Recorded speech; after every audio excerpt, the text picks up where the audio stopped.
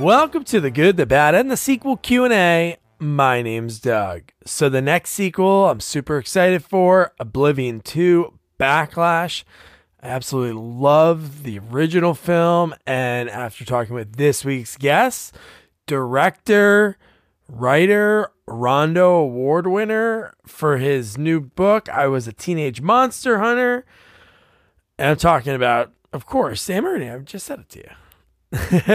So yeah, man, super excited. Oblivion 2 Backlash, love the first one, and I love Sam. I love his work. So we reached out to him because he's done some really epic sequels like Oblivion 2 Backlash and Elvira's Haunted Hills. And it's pretty cool. Right before I interviewed him a few weeks back, he was getting ready to go back to Romania where they filmed it. Him and Cassandra Peterson, the amazing Elvira, and a bunch of like super fans, 30 super fans from the United States, all flew out there. They revisited filming locations, sets, and Sam, when he was there, his Oblivion set still stands today. So it was pretty neat, especially just talking to him about that. And yeah, his origin story is great. He grew up basically in the film industry, the movie viewing industry. His father and grandfather owned rival cinemas, so from that he had the opportunity to see film so much, and he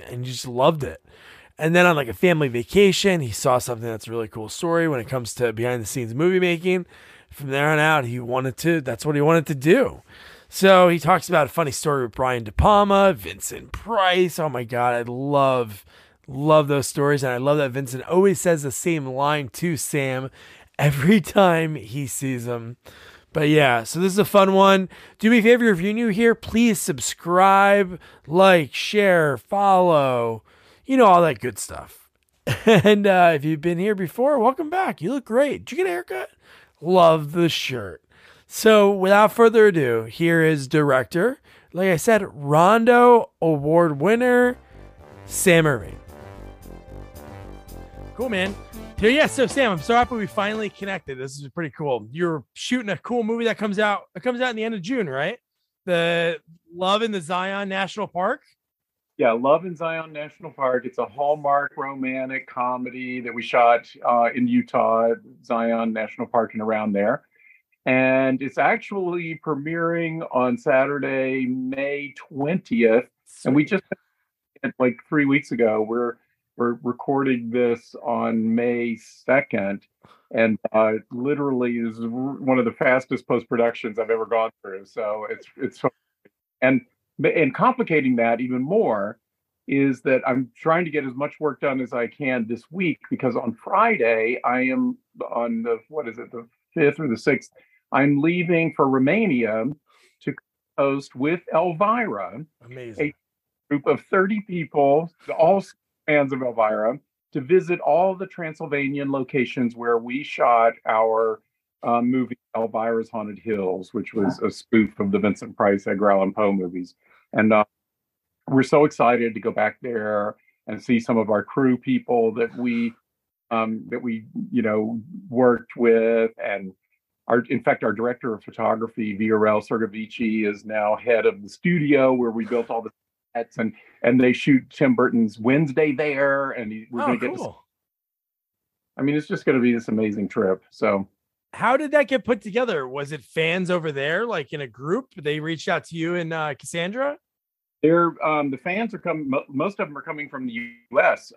It was nice. A U.S.-based tour company that does these kind of celebrity hosted tour groups around, and they approached Cassandra with this idea, and she loved it. And then they said, well, how about Sam? What about him coming along? And I'm like, yes, oh my God, I would love to do that. So it just all worked out. It's great. Do you ever think about that with film? Like a lot of people I interview, their work is like 70s, 80s, 90s, and still some are working today, but they never think like when you make a movie. I think because when movies were made, even in the 90s, it was going to be in the video store, and then it was out of the video store, and then people could, buy it in a store or something.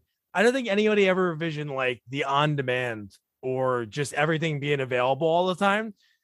So that's what's fascinating. Like, so you do that movie, was that late 90s film to come out in 2001?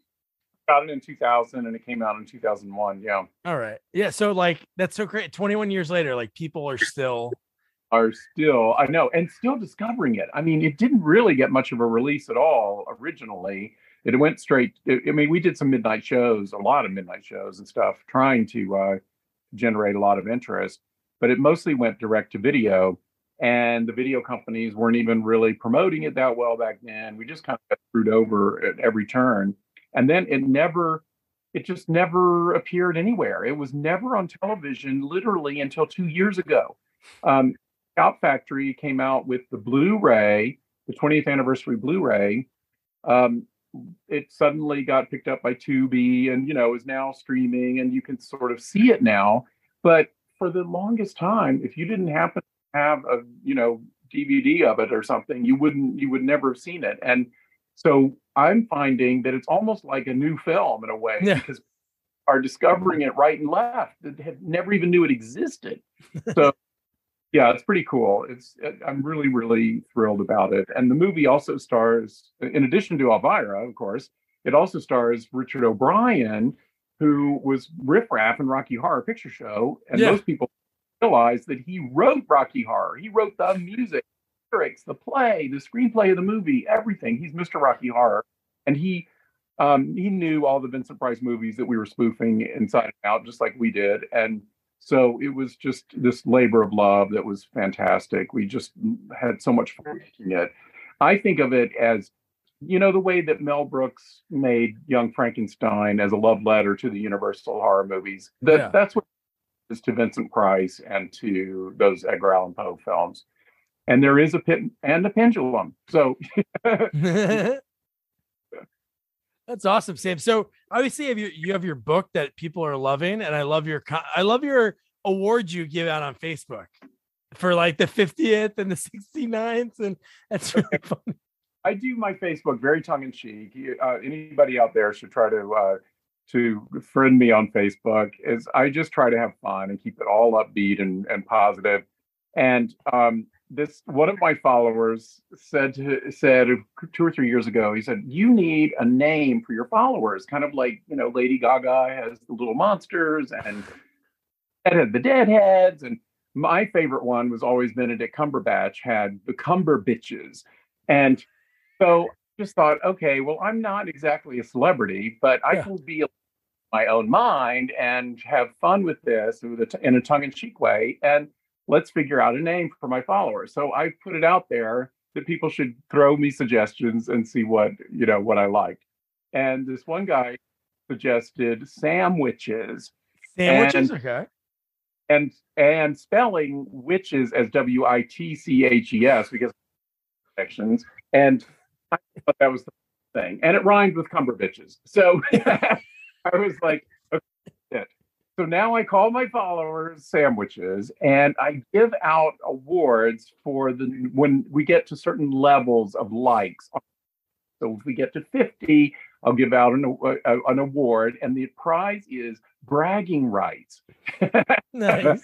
And then I do funny numbers like 69. We all 169. If something is really popular and gets up to 666, I give a free. So that's awesome. All good fun, and you got to visit my page. But I'll make sure I'll put the link in for people that are listening to check it out. But so Sam, in your beginnings, obviously the book, which I think it's really cool that you're donating any of the proceeds to the Trevor Project. That's amazing. To the Trevor Project, which is an LGBTQ plus organization that benefits LGBTQ youth. Yeah, no, and that's key because kids, even in a day and age, you think it seems like there was a point that things were getting better, but now I think things are getting worse. I don't know. Way worse, and kids especially are having just under attack. So it's really important, and I'm giving 100% of the profits to the Trevor Project. Things we're giving a portion of the profits, which means I'm giving everything, and So yes, it's a great cause, and the book is available in hardback, paperback, and audiobook, which is only 21 hours. With you? Are you With reading it? reading it, and also it's a collection of interviews I did with horror royalty back in the 70s when I used to publish a fanzine on horror films called Nice. Bizarre. And so this book started out as a collection of 35 interviews that I did way back then with people like Vincent Price, Christopher Lee, Peter Cushing, Ingrid Pitt, Donald Pleasance, all these greats. And but as I also had to write introductions to each one explaining how I bamboozled this interview. Oh, And those cool. started to get really funny, and they're often sometimes more interesting than the interviews themselves. And and then I realized, well, I've got to set this up. So need some biographical chapters of my crazy monster kid childhood that led up to horror magazines. So the book ended up being half memoir, a coming of age memoir of my crazy um, closeted gay youth being a huge fan of horror films. And then the other half is this, or the collection of interviews. So for the audiobook, every person who was still alive who I interviewed came. I convinced them to come in and record their answers. This is people like Jane Oh Seymour my and God. Yes. Linda Hayden, Madeline Smith, Chloe Franks, who was the little girl in House that Dripped Blood that had the voodoo doll that killed Christopher. She has never appeared in fandom or conventions or anything, and I found her and got her to come in.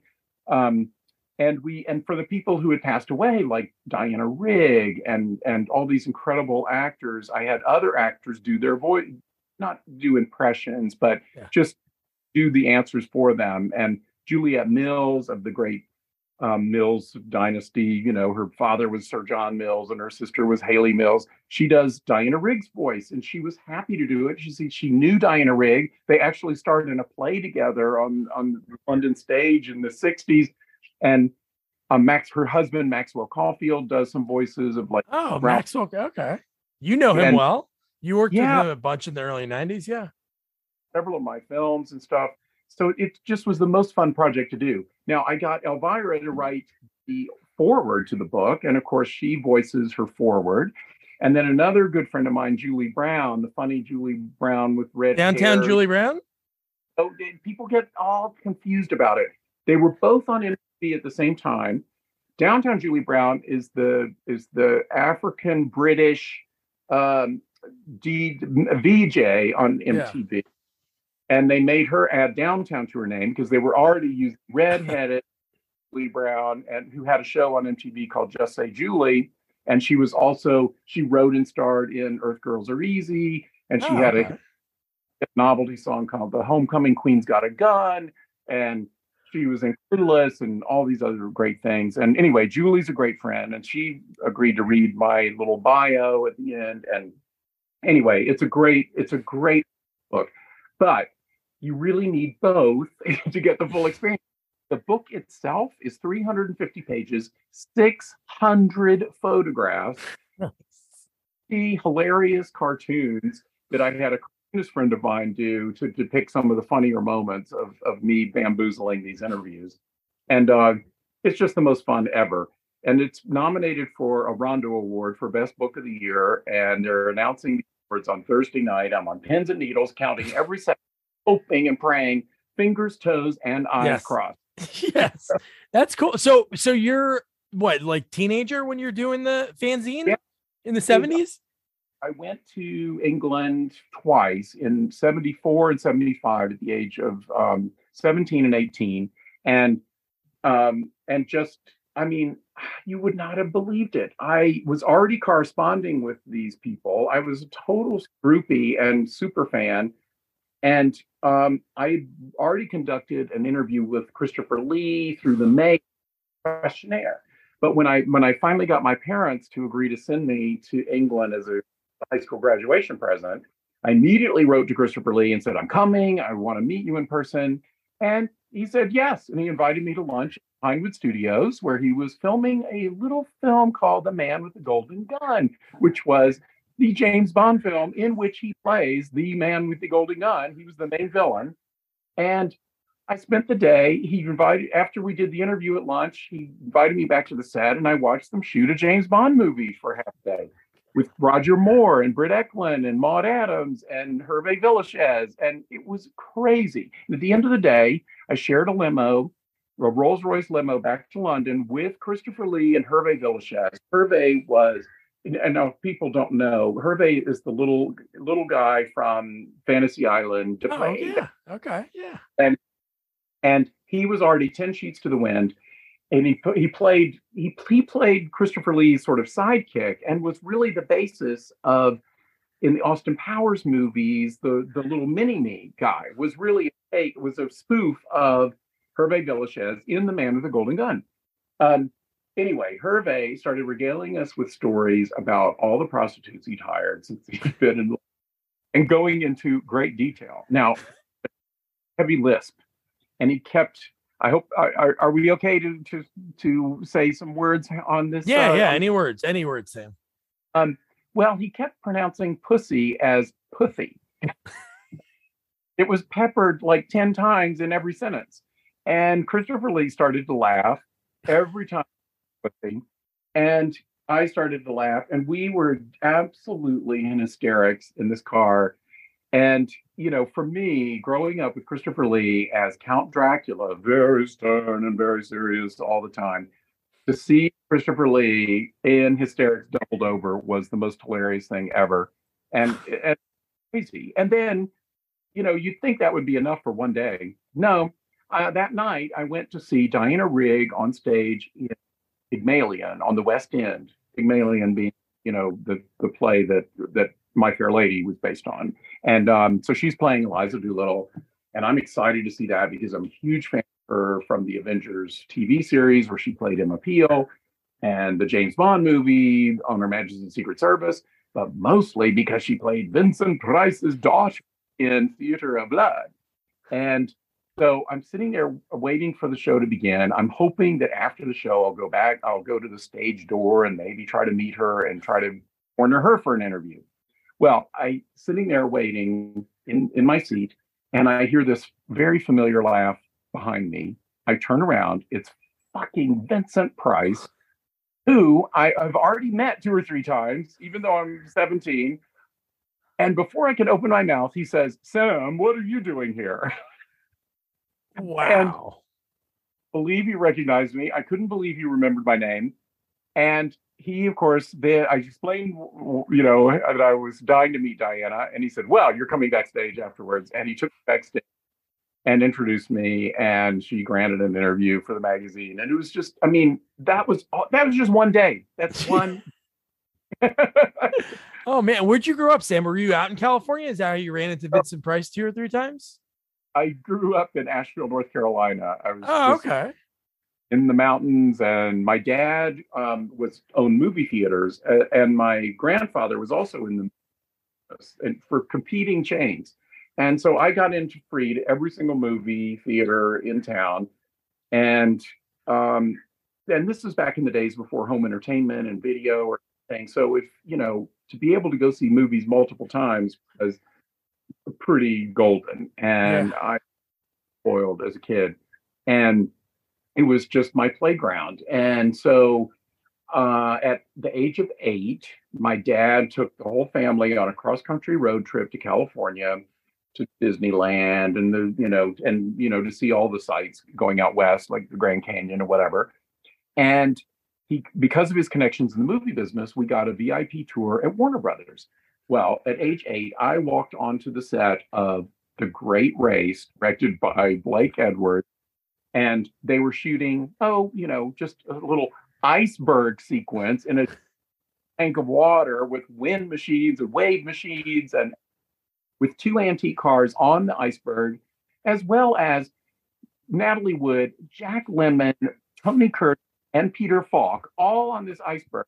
And I'm watching them do this, and the eyes literally just popped right out of my head that moment that I decided I wanted to direct movies. And the same day, I also got to watch some shooting of Two on a Guillotine, which I was also very excited about because it was more of a horror movie.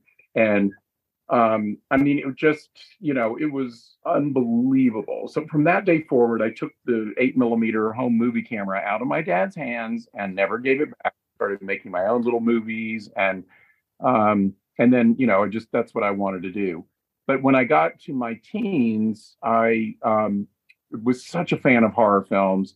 And because of my dad, I had access to get posters and photographs and press books and all this cool material that I could use in and create a fanzine. So I created the Fanzine Bazaar, which I did one a year. It was an annual publication that I would do during summer break from school.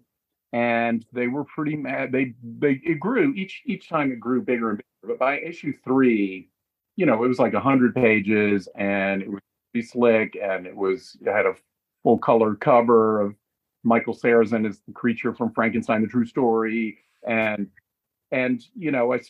got my parents to send me to London, where I got all these incredible interviews, and the magazine took off, and it was being sold at cinema shops and bookshops like Larry Edmunds in Hollywood, which is still here. They actually carried it way back in the day. And so there was a store in New York called Cinemabilia. There was a place in London. There was a place in Australia. And those were meccas that any film buff who would go to those cities as a tourist even knew about those stores, and they would instantly go there. And my magazine got picked up and seen by so many people all over the world. It was crazy. And it got seen by a lot of major directors.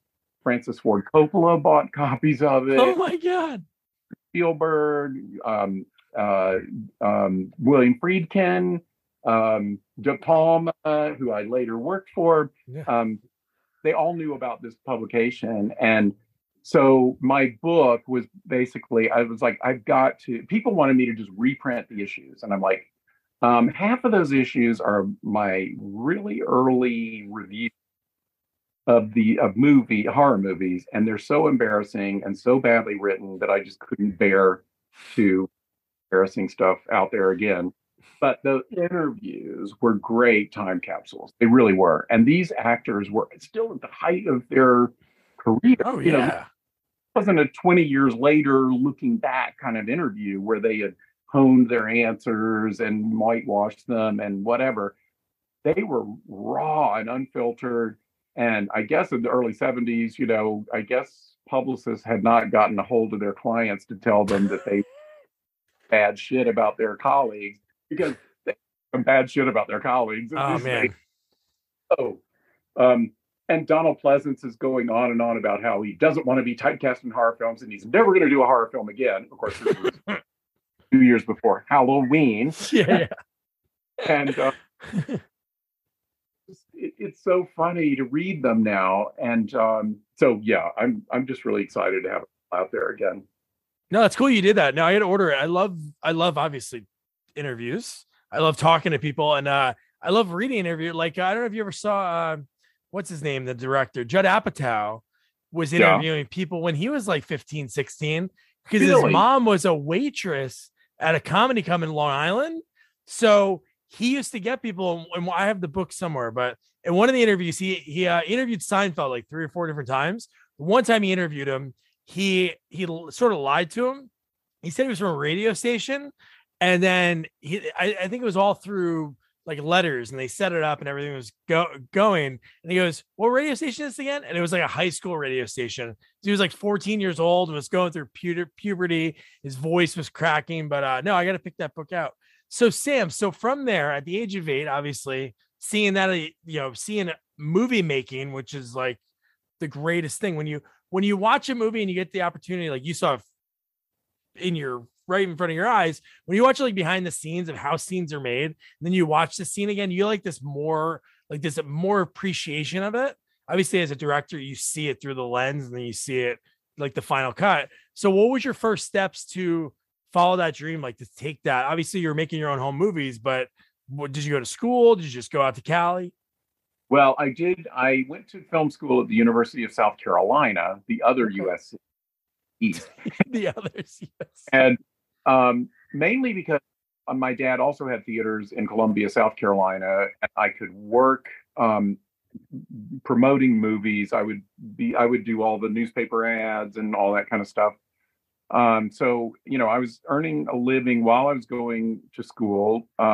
Yeah, I was nepotism, of course, but I did a really good job. And I was passionate about it. I just loved working for the movie theaters and everything. It was so fantastic. But I also on campus, I ran a movie theater, the campus movie theater, where we had a film program that ran 365 days a year. We would run art house movies during the week for free. And on the weekends, we would charge $1 and we would show a little bit more commercial movies. And with the money that we made on the weekends, it was a 300-seat theater, we could afford to finance the free movies all week and then even have a little left over. Well, with that leftover, we occasionally would put on some kind of special event. And in 1975, I had become obsessed with Brian De Palma. I had seen Sisters, which was a big Hitchcockian kind of thriller, and with music by Bernard Herrmann, and just incredible with Margot Kidder. And then I had seen Phantom of the Paradise, which completely blew me away, and which was a rock and roll comedy take on Phantom of the Opera, modern day. And so with those two films, I'm like, we are having a Brian De Palma Film Festival. Now, he wasn't really all that well known other than those films in those days. And those films had not done very well at the box office. So I was like, I just want to try to get in touch with him and see if he'd come. So I looked in, my father had all the trade journals, and I looked in Hollywood Reporter and Variety to see what was going on in the production charts. And there was a listing for a film called Carrie that was in pre-production, and it was casting in Hollywood. And there was a phone number for the casting office. So I cold called that number. They put it right on the phone. I told him what we were doing, and he said, listen, I live in New York. I'm broke. I really need some stuff in my apartment. If you can give me the airfare to come from LA to South Carolina, then to New York for the weekend and back to LA, I'll come for the triangle there. And I said, done. And we had enough money in our coffers to pay for it. Now, this I should mention, this casting sessions going on for Carrie turned out to be perhaps the most influential casting sessions in the history of Hollywood, because Brian De Palma and George Lucas were sitting together at a table reading every young actor in town for Carrie and Star Wars. Every person who entered that room read a scene from both movies, and then if they found somebody that they loved, they would fight over who was going to get them. But I mean, Carrie Fisher read for Carrie and Star Wars. I mean, it was nuts. Wow. And of course, at the time, but later found that out. And so anyway, De Palma comes to South Carolina. We're having a big midnight showing of Phantom of the Paradise. Everybody to come in costume. He's judging the best costume. We're giving prizes. It's 300 people, totally sold out. And the movie starts and there's no sound. And I run up to the projection booth. The sound bulb had burned out, and it's now midnight in Columbia, South Carolina. There's no place to get another bulb. We had to cancel the screening, send it home. I felt like, okay, all the goodwill that I have built up with De Palma up to this moment had just got flushed down the drain. But this will tell you what a sardonic sense of humor kind of guy he is. He thought it was absolutely hilarious. And it actually, in retrospect, kind of made me a little more memorable to him, because I ended up, I mean, I was still in school, but between my junior and senior year, I called him up and I knew he was doing his next film because, of course, Carrie then opened and became this huge breakthrough hit, and now he's like A-list director in Hollywood. And he was doing a big budget 20th Century Fox movie called The Fury, which was another telekinesis thriller and this was with Kirk Douglas and John Cassavetes and all these major stars. And I called him up and said, could I come to Chicago where you guys are shooting during my summer break and work on it? And he said, sure. So I went up and worked on that. And I got an assignment from Cinema Fantastique magazine because I was no longer doing my fanzine anymore to do a journal on the making of the film and interviewed everybody for it, including the editor, Paul Hirsch, who edited Star Wars, and John Williams, you might have heard of him. He did the score. And I mean, it was everybody, all A-list all the way.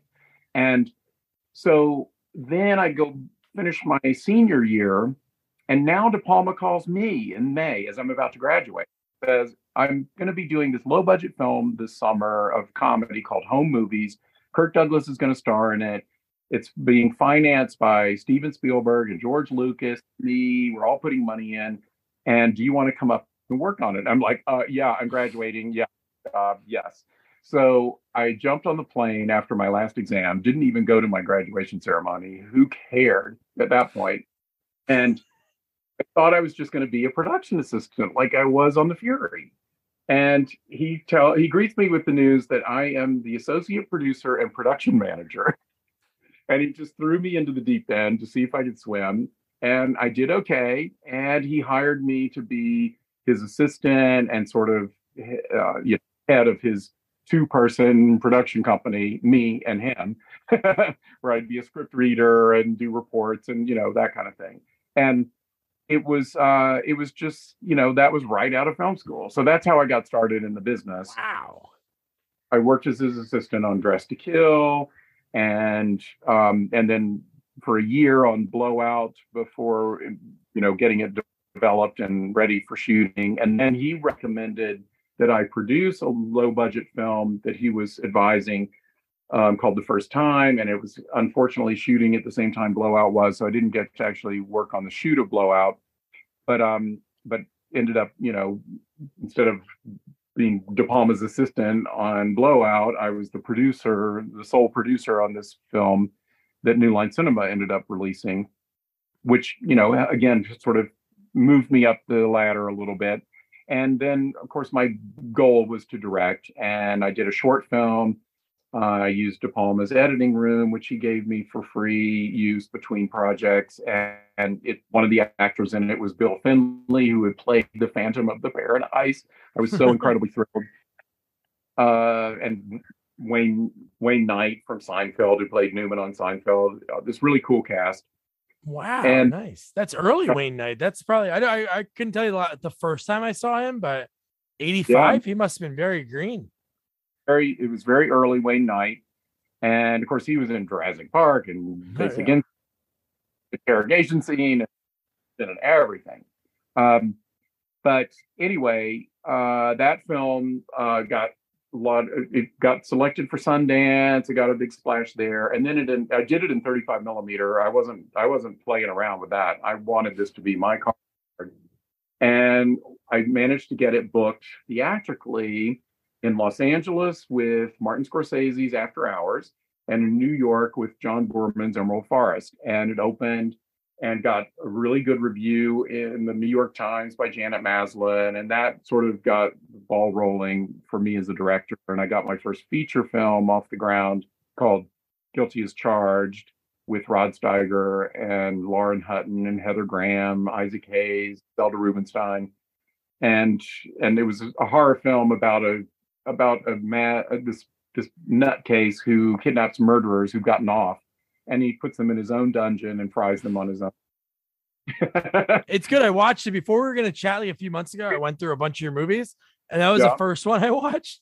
Oh, that was cool. No, you worked with Rod a few times, because another one I watched yesterday, which I got to tell you, I think it's the coolest concept, and I don't know if it's ever been done before or ever since, but the whole concept of Out There, I think, is like such a cool concept that he buys this little brownie, because my wife takes photos and we collect like old cameras. And that's such a cool concept that everybody's like, no, yeah. And Rod Steiger in that movie is so good.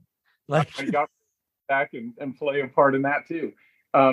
This guy finds an old camera at a yard sale, and it's got film in it that hasn't been developed. He develops it, and aliens with a spaceship, and he's like, is this real? Is somebody making a movie? What's going on? And so he has to investigate it. And lo and behold, maybe it is real. And yeah, and it's comedic, but it's a really cool kind of mystery thriller sort of thing. And everybody's in that movie. Bill Campbell from The Rocketeer is the He's lead. great. Yeah. Shaw, who does the voice of the mom on Family Guy, is it Family Guy or American Dad? One of those two. And she's the female lead. But then we also have Billy Bob Thornton, just before he went off to do Sling Blade and win an Oscar. And Rod Steiger, Oscar winner. Bobcat Goldthwait, Julie Brown, who we talked about before. June Lockhart from Lost in Space, Carl Stryken, who is Lurch in the Addams Family movies and the Giant on Twin Peaks. I mean, and Oblivion, and the guy in Oblivion.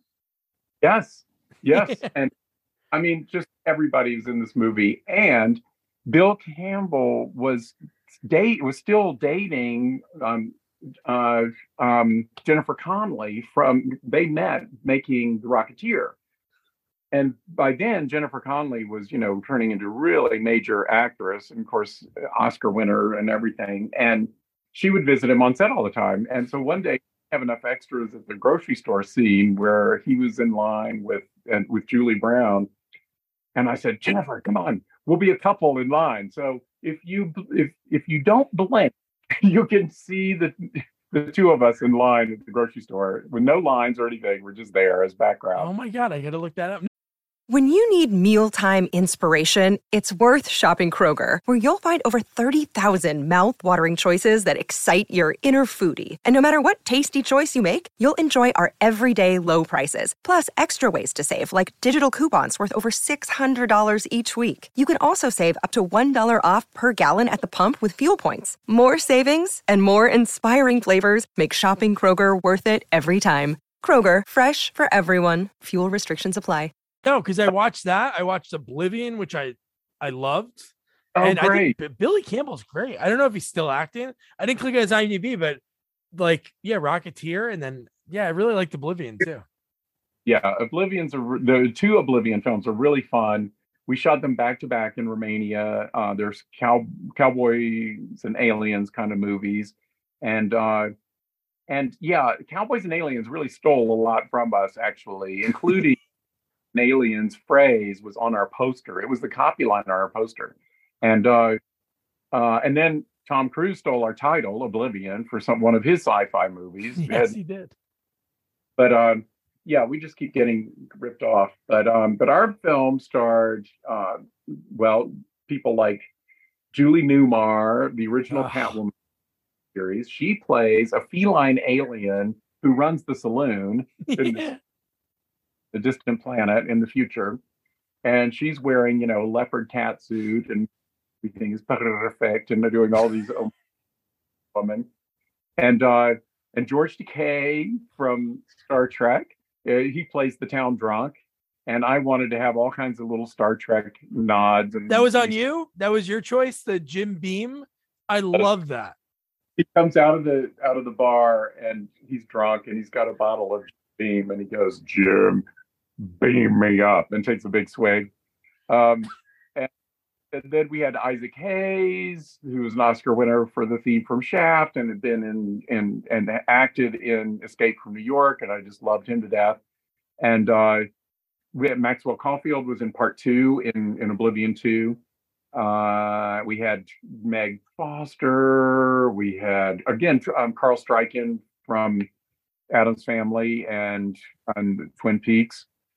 Just again, an amazing cast and so much fun to make. Oh my God. We built that Western town in Romania from the ground up. It was literally a cornfield when I arrived. Wow. And it's still there. It's in the back lot now of the studio that got built around it, called Castell Films. And Kevin Costner's Hatfields and the McCoys use that Western Town Street on their series. It pops up all the time. I'm like, damn, this is so cool. It lives on. That's cool. That'd be cool if they left Miss Kitty's on the place. Did I wish they did. They painted the name on one of the buildings, and it actually showed up in a couple of other things that were painted over it. But I think that's Yeah. gone. No, it was really good. I was like joking with my buddy. I was like, man, if I saw this as a kid, I probably want a Jackie Swanson poster. Her in Yeah, that movie. I don't know what else she was in, but she was like stunning. Like you Yeah. couldn't take your eyes off her. She had like this look. yeah. And Musetta Vander played this dominatrix sort of evil henchman of Red Eye in it, played by Andrew Diboff. And she went on to do the exact same character in the Wild Wild West with where she was Kenneth Branagh's. Oh, that's who I'm talking about. The girl that was wearing the leather and the whip. That's who you mean? Okay, I had the names mixed up. Okay, her. Yes, really, really beautiful. But literally she played, I mean, literally the same character, including in the Wild Wild West. They just stole it and her from our movie. And she learned for our movie, she hired the person who taught Michelle Pfeiffer how to use it when she played Catwoman to teach her whip wielding stuff for Oblivion. So I mean, she really came prepared. It was amazing. That's really cool. I love that. Like we were talking behind the scene things. If you ever Yeah. see the behind the scene moment of her doing that, Michelle Pfeiffer, she did it like, I don't know if it was the first try, but they show the scene that she did it. And as soon as she hit the last one, everyone erupts, like everybody in the crowd, because it was all one take. Very cool, man. I've got to watch that again. I did see it years and years ago, but yeah, it's all really cool. I just think it's cool about those movies, especially like Full Moon and I guess Roger Corman too. You have these collection of these people that have these, they're not like the it people at that time, but it's still really cool to see those people share a scene, like to see, Catwoman and George Takei and Isaac Hayes. Like it's really neat in a movie to see that.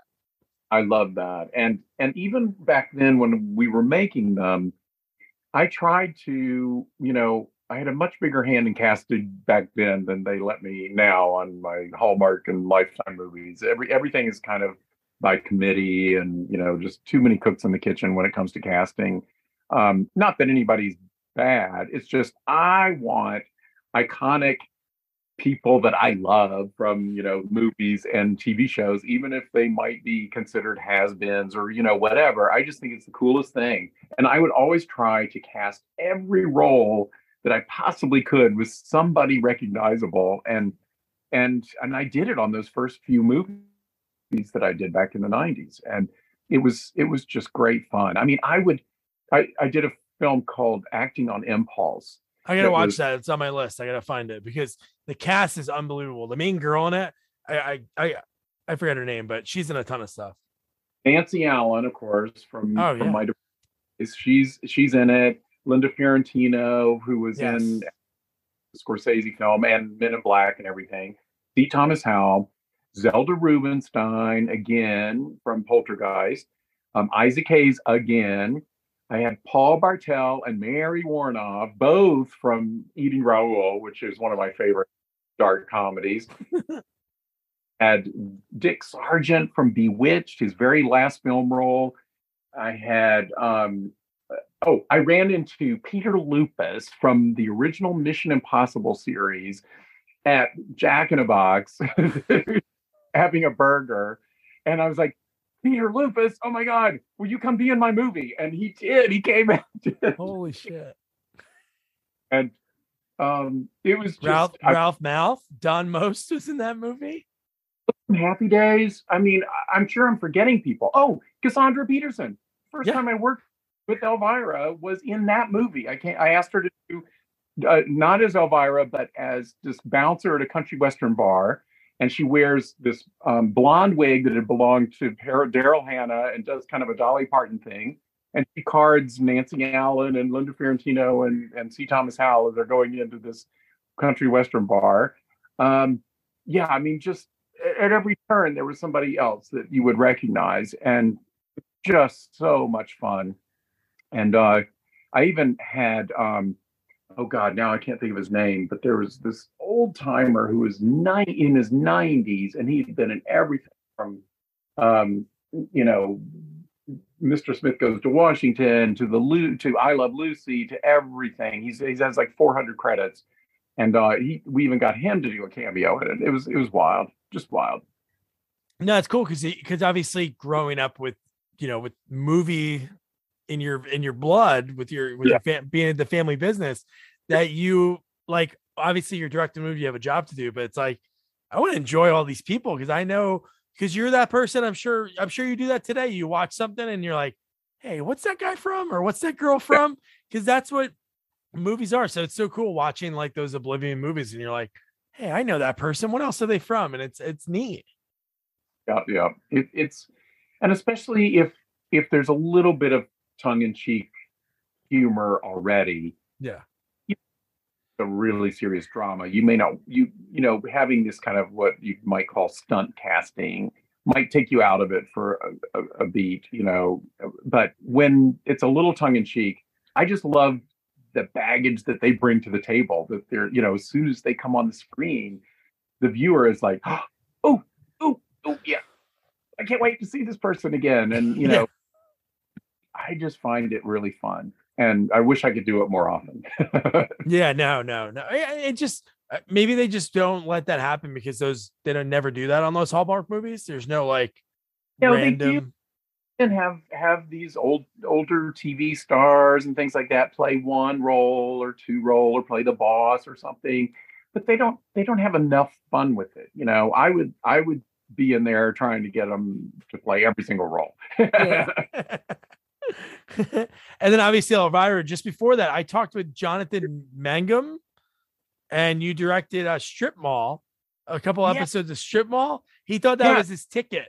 He was like, man, I got on a series. This is it. There's a lot of cool people on that series. I don't know if it was just the time it was on or. Yeah, but and Strip Mall, I was trying to tell you who Julie Brown was. She created and starred in Strip Mall. Okay. That's first for Comedy Central. But it has, her husband was played by Jim O'Hare, who later played Jerry and Vacation. Stella Stevens plays his mother, and she was, Poseidon Adventure. She just recently passed away, unfortunately. And we also had from Laverne and Shirley, Cindy Williams, who just passed away. Yeah. She was unbelievably funny. And again, just an amazing cast of people. Tim Bagley, who's I think is one of those underrated guys who, whenever he shows up at something, he is just great. And also, Tim Bagley is fabulous. And then Maxwell Caulfield was in it. And I'd already worked with Maxwell in the second Oblivion film, so that was a nice reunion for us. And it was just, again, really fun. And there were 2 seasons of Strip Mall. It on Comedy Central kind of got screwed up because they aired it on the night right after the Man's show, and it was not the same kind of audience thing. And it was the same time that they were running Strangers with Candy on another night, and we're like, why are we not with Strangers with Candy? That would be And so it never really took off in a big way, but it did get a second season. I directed a few episodes in the first season, and then I went off to Romania to do Elvira's Haunted Hills, and I came right back and did a couple more episodes for the next season of Strip Mall. But it was great fun, and you can get episodes of it if you go on Julie Brown's website. She sells DVDs or not sure if they're Blu-rays or not, maybe just DVDs of the whole series. So it's really worth checking out. Oh, cool. I'll put that in there. No, it's pretty neat. And people don't think about that. Like maybe when I was younger or before I started interviewing people that worked on TV, like just the whole politics and really matters, like the show leading up to you. And then I love that Dana Carvey documentary about the Dana Carvey show, like how they didn't even realize what Home Improvement was. They thought it was just a family show. But one of the episodes was like, Brad was like, his buddy got caught with heroin, and they're like, holy shit, that's leading into him with the cat nipples as Bill Clinton to start the show. So it matters what leads in to what people are gonna, because they'll be like, oh, this is totally different. I don't want to see this, you know? Exactly.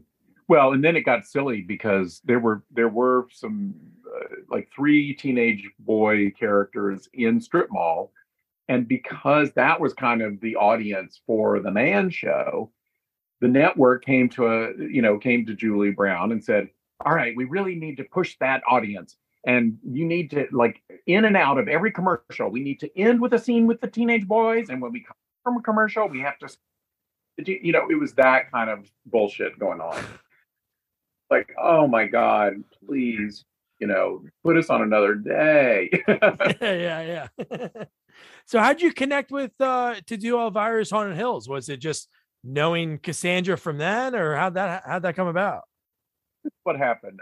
I was a huge fan of Elvira in the 80s, watched her hosting gigs, and then watched her first movie, Elvira, Mistress of the Dark, which was late 80s, and loved that and just thought she was the funniest thing.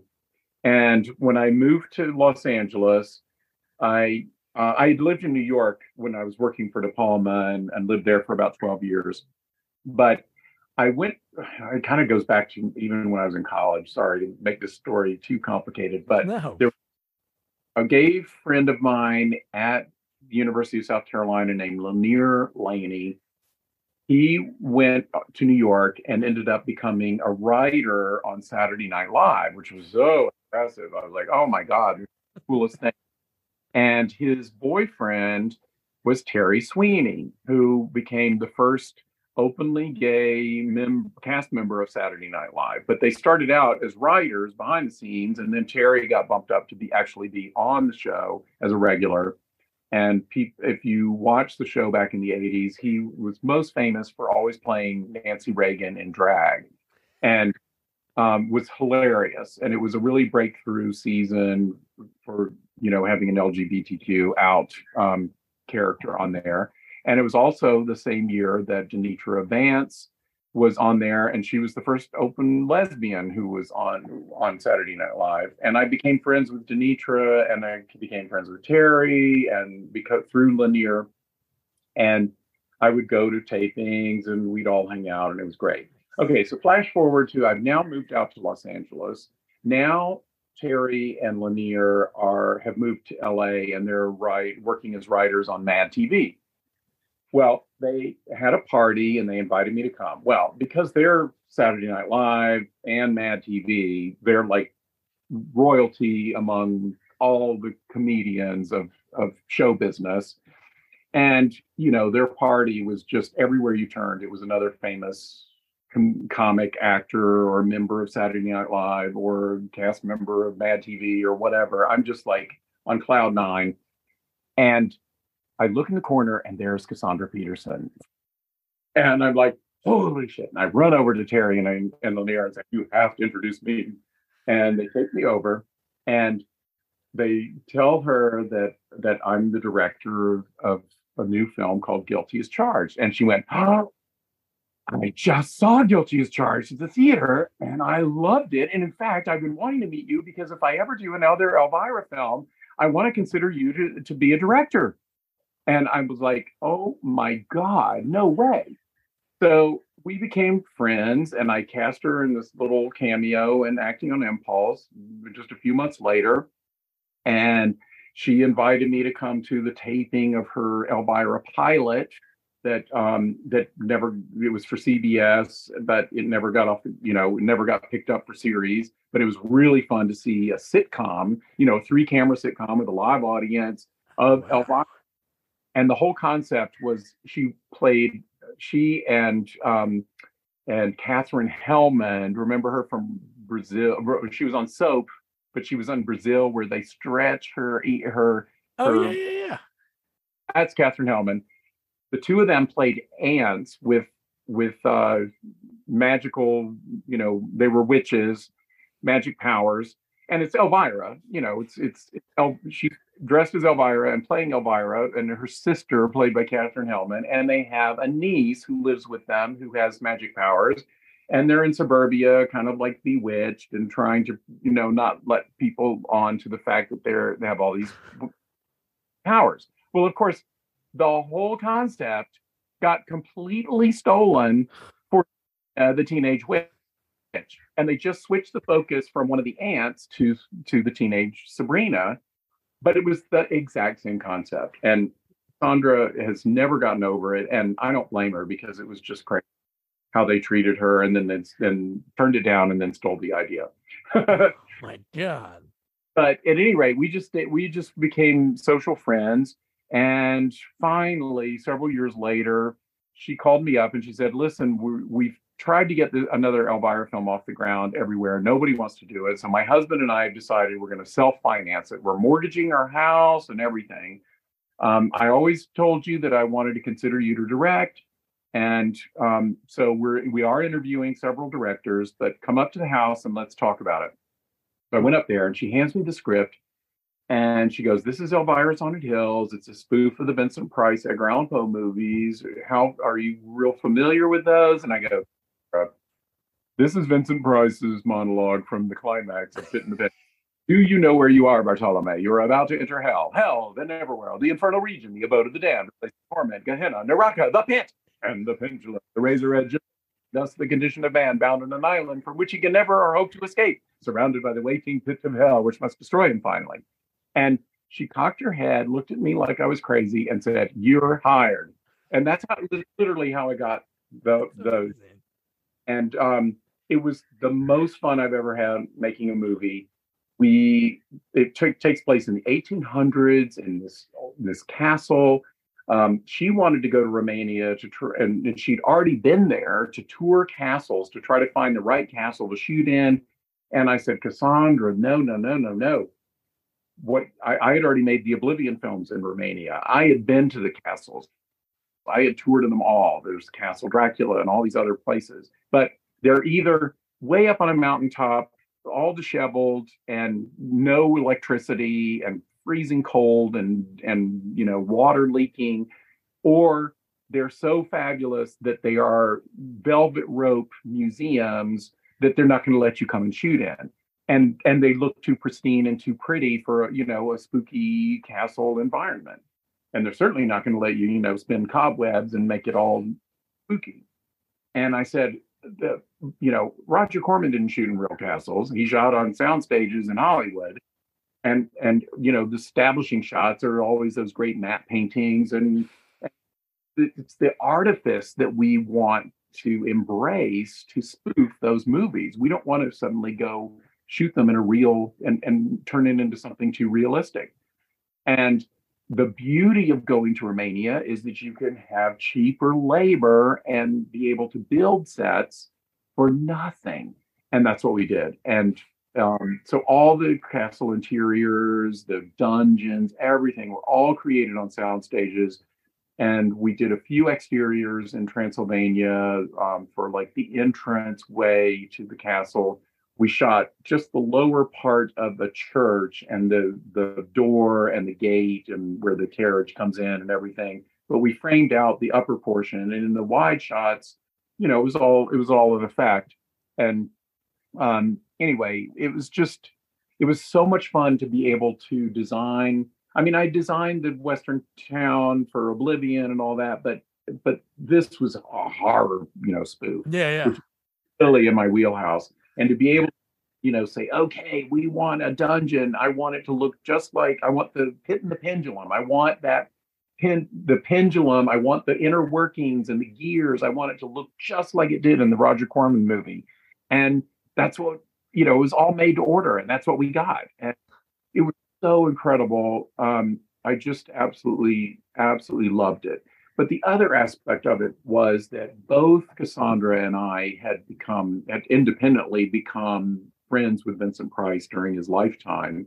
And this was our love letter to him. And it just meant the world to us. And we dedicated the film to him. And it was really something special. I write about all of my relationship with Vincent Price in my book, by the way. Cool. I started meeting him at the age of 14, but eventually we became very close friends. I developed a film that I wanted to direct with him that unfortunately never got off the ground. But we met several times, and really I became very, very close friends with him, and it became almost intimate at one point. And we, but we just there was a really special thing between us. And when I did Guilty as Charged, I really wanted to cast Vincent Price in that because, as I mentioned, it's about a madman who kidnaps murderers and puts them in a dungeon and fries them on an electric chair. It's the perfect Vincent Price role. Yeah. But the producer, by then Vincent was getting pretty up there in age. He had just done Edward Scissorhands, where he played a small part in that, rather decrepit. And the producers were also, they just felt, as soon as I brought up Vincent Price, they said, oh, it's going to get wise. The movie is a low budget horror film. And, we want Rod Steiger, and I'm like, okay, well, Vincent probably isn't in the best condition to do it. But when the movie opened, it got reviewed in the Los Angeles Times, and Kevin Thomas said Steiger's performance was reminiscent of Vincent Price in Theater of Blood. Well, that was just about the greatest thing that could ever be said ever by a critic for one of my films. And the phone rang that afternoon, and it was Vincent Price, who had just had seen the review and read it and called me to congratulate me. And I get really emotional with it. I said, Vincent, it's playing at a theater in Westwood. Let me come and pick you up, because they live near there. And I said, let's go see it. And he said, I'm really an invalid now, Sam. I can't go out. But if I get better, I really want to see it. And it just killed me that he couldn't go. I wanted him to see it so bad. And then he wrote me a letter I got a few days later, and he said, it was so great to talk to you on the phone and congratulate you on the great review. And he just went on and on about how he was so proud of. It's just really hard to talk about, because he ended up passing away not long after that. And it was just the most amazing gift to be able to have that final connection with him at the end. So I am serious when I say that this movie is the love letter to him. I mean, it was really from the heart. And Cassandra too. She absolutely adored him and had become really great friends with him as well. Wow, that's cool. That obviously you had a relationship for a long time. You knew him for 20 plus years now. Yeah, over a very, very long period of time. And it was fantastic. And in the book, I photographed some of the letters that he sent me and different things. And it of all the horror royalty, he was the one that I became the closest to. And it was just a really special relationship. Yeah. No, I just love the fact that you're in this theater in London and he's sitting behind you and recognizes you. Yeah, I know you met him a few times, but there's some people in my neighborhood. We've lived here for 3 years. I don't even know their names, and I've talked to them 10, 20 times. It's so crazy. And running into him, it was like when I was living in New York and my parents came to visit one time. They were staying in the Wyndham Hotel. I go to pick them up. We're going to go to the Plaza Hotel for drinks in the Oak Bar. And we're coming down the elevator at the Wyndham, and the elevator door opens, and walks Vincent Price and his wife, Coral Brown, who had been in Theater of Blood.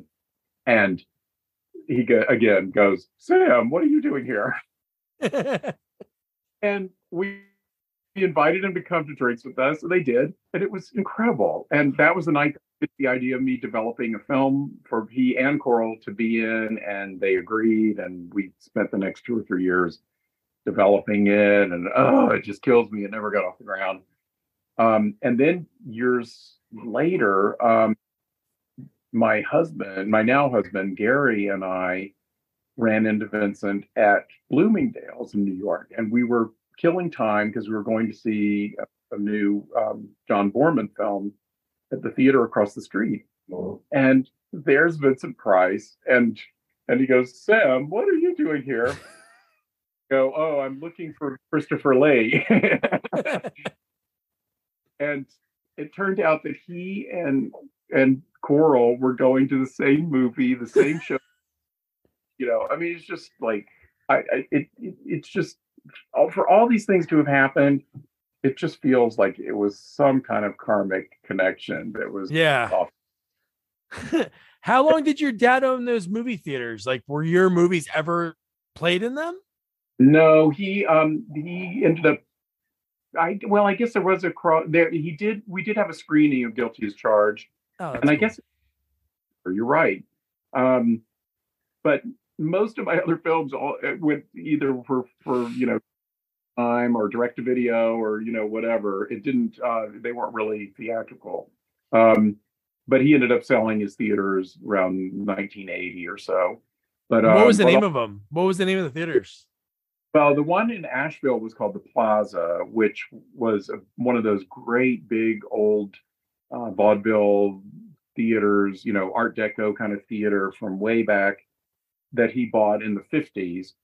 And it was right around the time, how movie theaters used, in the old days they'd run two movies, a serial, a cartoon, and they would have live acts doing you would pay a dime or something and you'd go in and see like this 4 or 5 hour extravaganza. And up until the time that he bought the theater, television was kind of sucking the life out of the vaudeville live act sort of aspects of these movie theaters, and they just couldn't afford to do it anymore. And when he bought it, he changed it into just a movie theater, just to present movies. And then in 1964, up until then, it was segregated, where all of the just terrible in the South, Black people own entrance. They had to sit in the balcony. They had their own concession stand. It was just horrific. And in 1964, my dad got enlightened and closed the theater and remodeled it and changed the whole policy to where everything was going to be equal. And he was vilified. Oh my God. Death threats. There were, eggs thrown at our house, flashed, it was just a time. But he was, kind of looked upon as like a civil rights advocate but it was just a strange, very, very awful time in the South.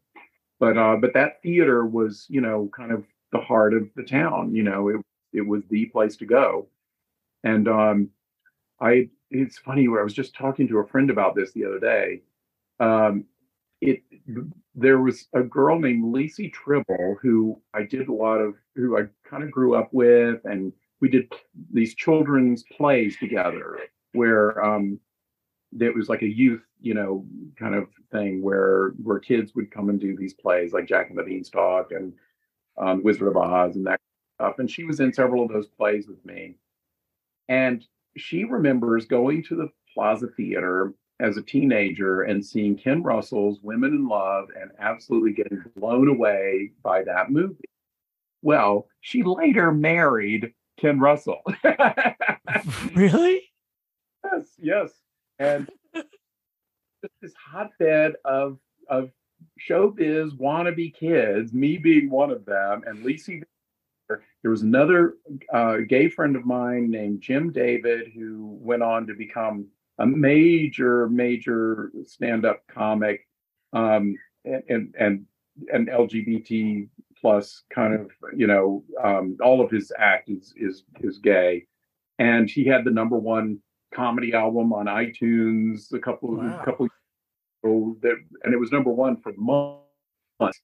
And all of us were doing those little plays and hanging out at the theater, and but we all were itching to get out of Asheville, get to where the action was. Now Asheville is like kind of like a hipster. Yeah, now it was. Yeah, now it. Oh, no, I know that. Yeah. And huge gay community, huge arts community, huge lesbian community. One of the nicknames of the town is the multiple of the world. No, obviously things like we lived in Portland, Oregon for a few years. I'm in Jersey, so I grew up, but we lived in Portland for a few years, and all the people were telling us like how different it was like 40 years ago, 30 years ago. Like cities can change, but the fact that the way you talk about, like, obviously, like I know the South from like just growing up and history and like schooling and stuff, just hearing about like that your dad's theater had that like segregated bathrooms, and then years later how different a town can be. It's pretty amazing. It's amazing. It really is amazing. But, now just let's do that to the rest of the South, please. You need to do that to the rest of the South. So Sam, this has been great. So obviously you had like, I've talked to so many people that connect with like Hallmark and Lifetime. Like it's such a great, just such a great thing. Either you're shooting in Vancouver or like somewhere beautiful like Utah. But one thing I always like to ask people, especially over your career, like when you were doing the PA and associate producer and with De Palma, did you keep any like mementos over the years from sets, like anybody's wardrobes, scripts, like anything like that? Yeah, not really. Oh, I feel like such a dork because I was such a pack rat about movie posters and stills and all that stuff. And yet I just wasn't even thinking about those kinds of things. It's really crazy, isn't it? It's I don't even keep them on my movies very much. I mean, occasionally I'll have a thing or two, but not much. And we just live in a little condo and there's not a whole lot of room. Yeah. No, so maybe you're better off. Like I asked Stuart Penkin that and he looked over to the right and he's like, Doug, there's a closet over there with a stack of scripts. And it just stays there. He goes, I don't do anything with it. And then other people told stories about like John Carter, like some directors, I guess, or companies like give like cool gifts. Like this guy, Peter Jason, he worked with Carpenter a bunch, and he said he gives like the coolest like parting gifts, like a cool leather jacket or things like that. But no, you're right. It's like, what are you gonna do with that stuff? Yeah, I know. It starts to pile up, and But you're living life. You're enjoying life. That's so cool that you got the movie comes out next Saturday. The Zion.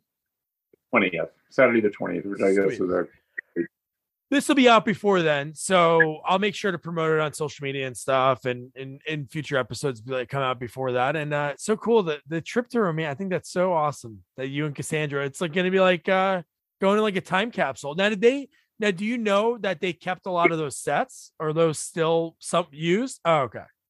Definitely not there. I mean, there might be props and things that we had that might be in their archives. I don't know. We'll find out when we get there. Yeah. But it's just going to be fun. I think that the locations that we shot in, like the church and everything, I think those are going to be completely untouched. I think they will be at where when we were there. I will be very surprised if they're not, because they're there for hundreds of years. Yeah. I don't think they knocked them down in between then. and it's also, it's a national, it's protected or whatever by some national monument or whatever. So it probably hasn't changed at all. Yeah. Well, Sam, this has been great, man. I'm happy we connected. Love talking to you. I can't wait to read the book, and I'll put a link in the episode notes for people to check it out because I love your story and I love interviews. So that'll be cool. Yeah. Cool. Thanks, Sam. Thank you. Sam was great. So many amazing stories. Just the fact that he like accidentally runs into Vincent Price and just the connection he had with him over the years and the friendship they had, and him and Elvira had that same passion for Vincent Price. So they played a lot of those into Elvira's Haunted Hills.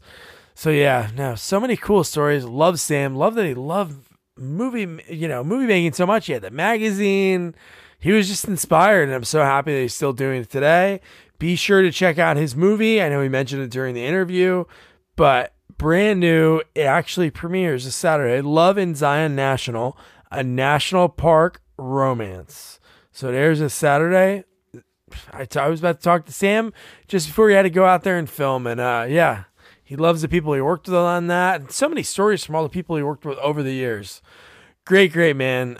Check out his book, I Was a Teenage Monster Hunter. I'll put the link in the episode notes. So great. So your homework, Oblivion 2. Wow, you're going to see a lot of familiar faces, which a few of them me and Sam talked about in the interview, but a lot of people, and it's pretty cool. I love that Sam used to do that, and he says obviously he wishes he could do that now. Put those people from yesteryear into a movie together, and you're like, wow, Catwoman's talking to, another throwback character. So it's Sulu. Not a big Star Trek guy, but you got to know George Takei's name. But yeah, so don't forget to review, rate, share our podcast. Follow us on all social media at Sequels Only. And don't forget to check out our website, sequelsonly.com. Good night. Good night.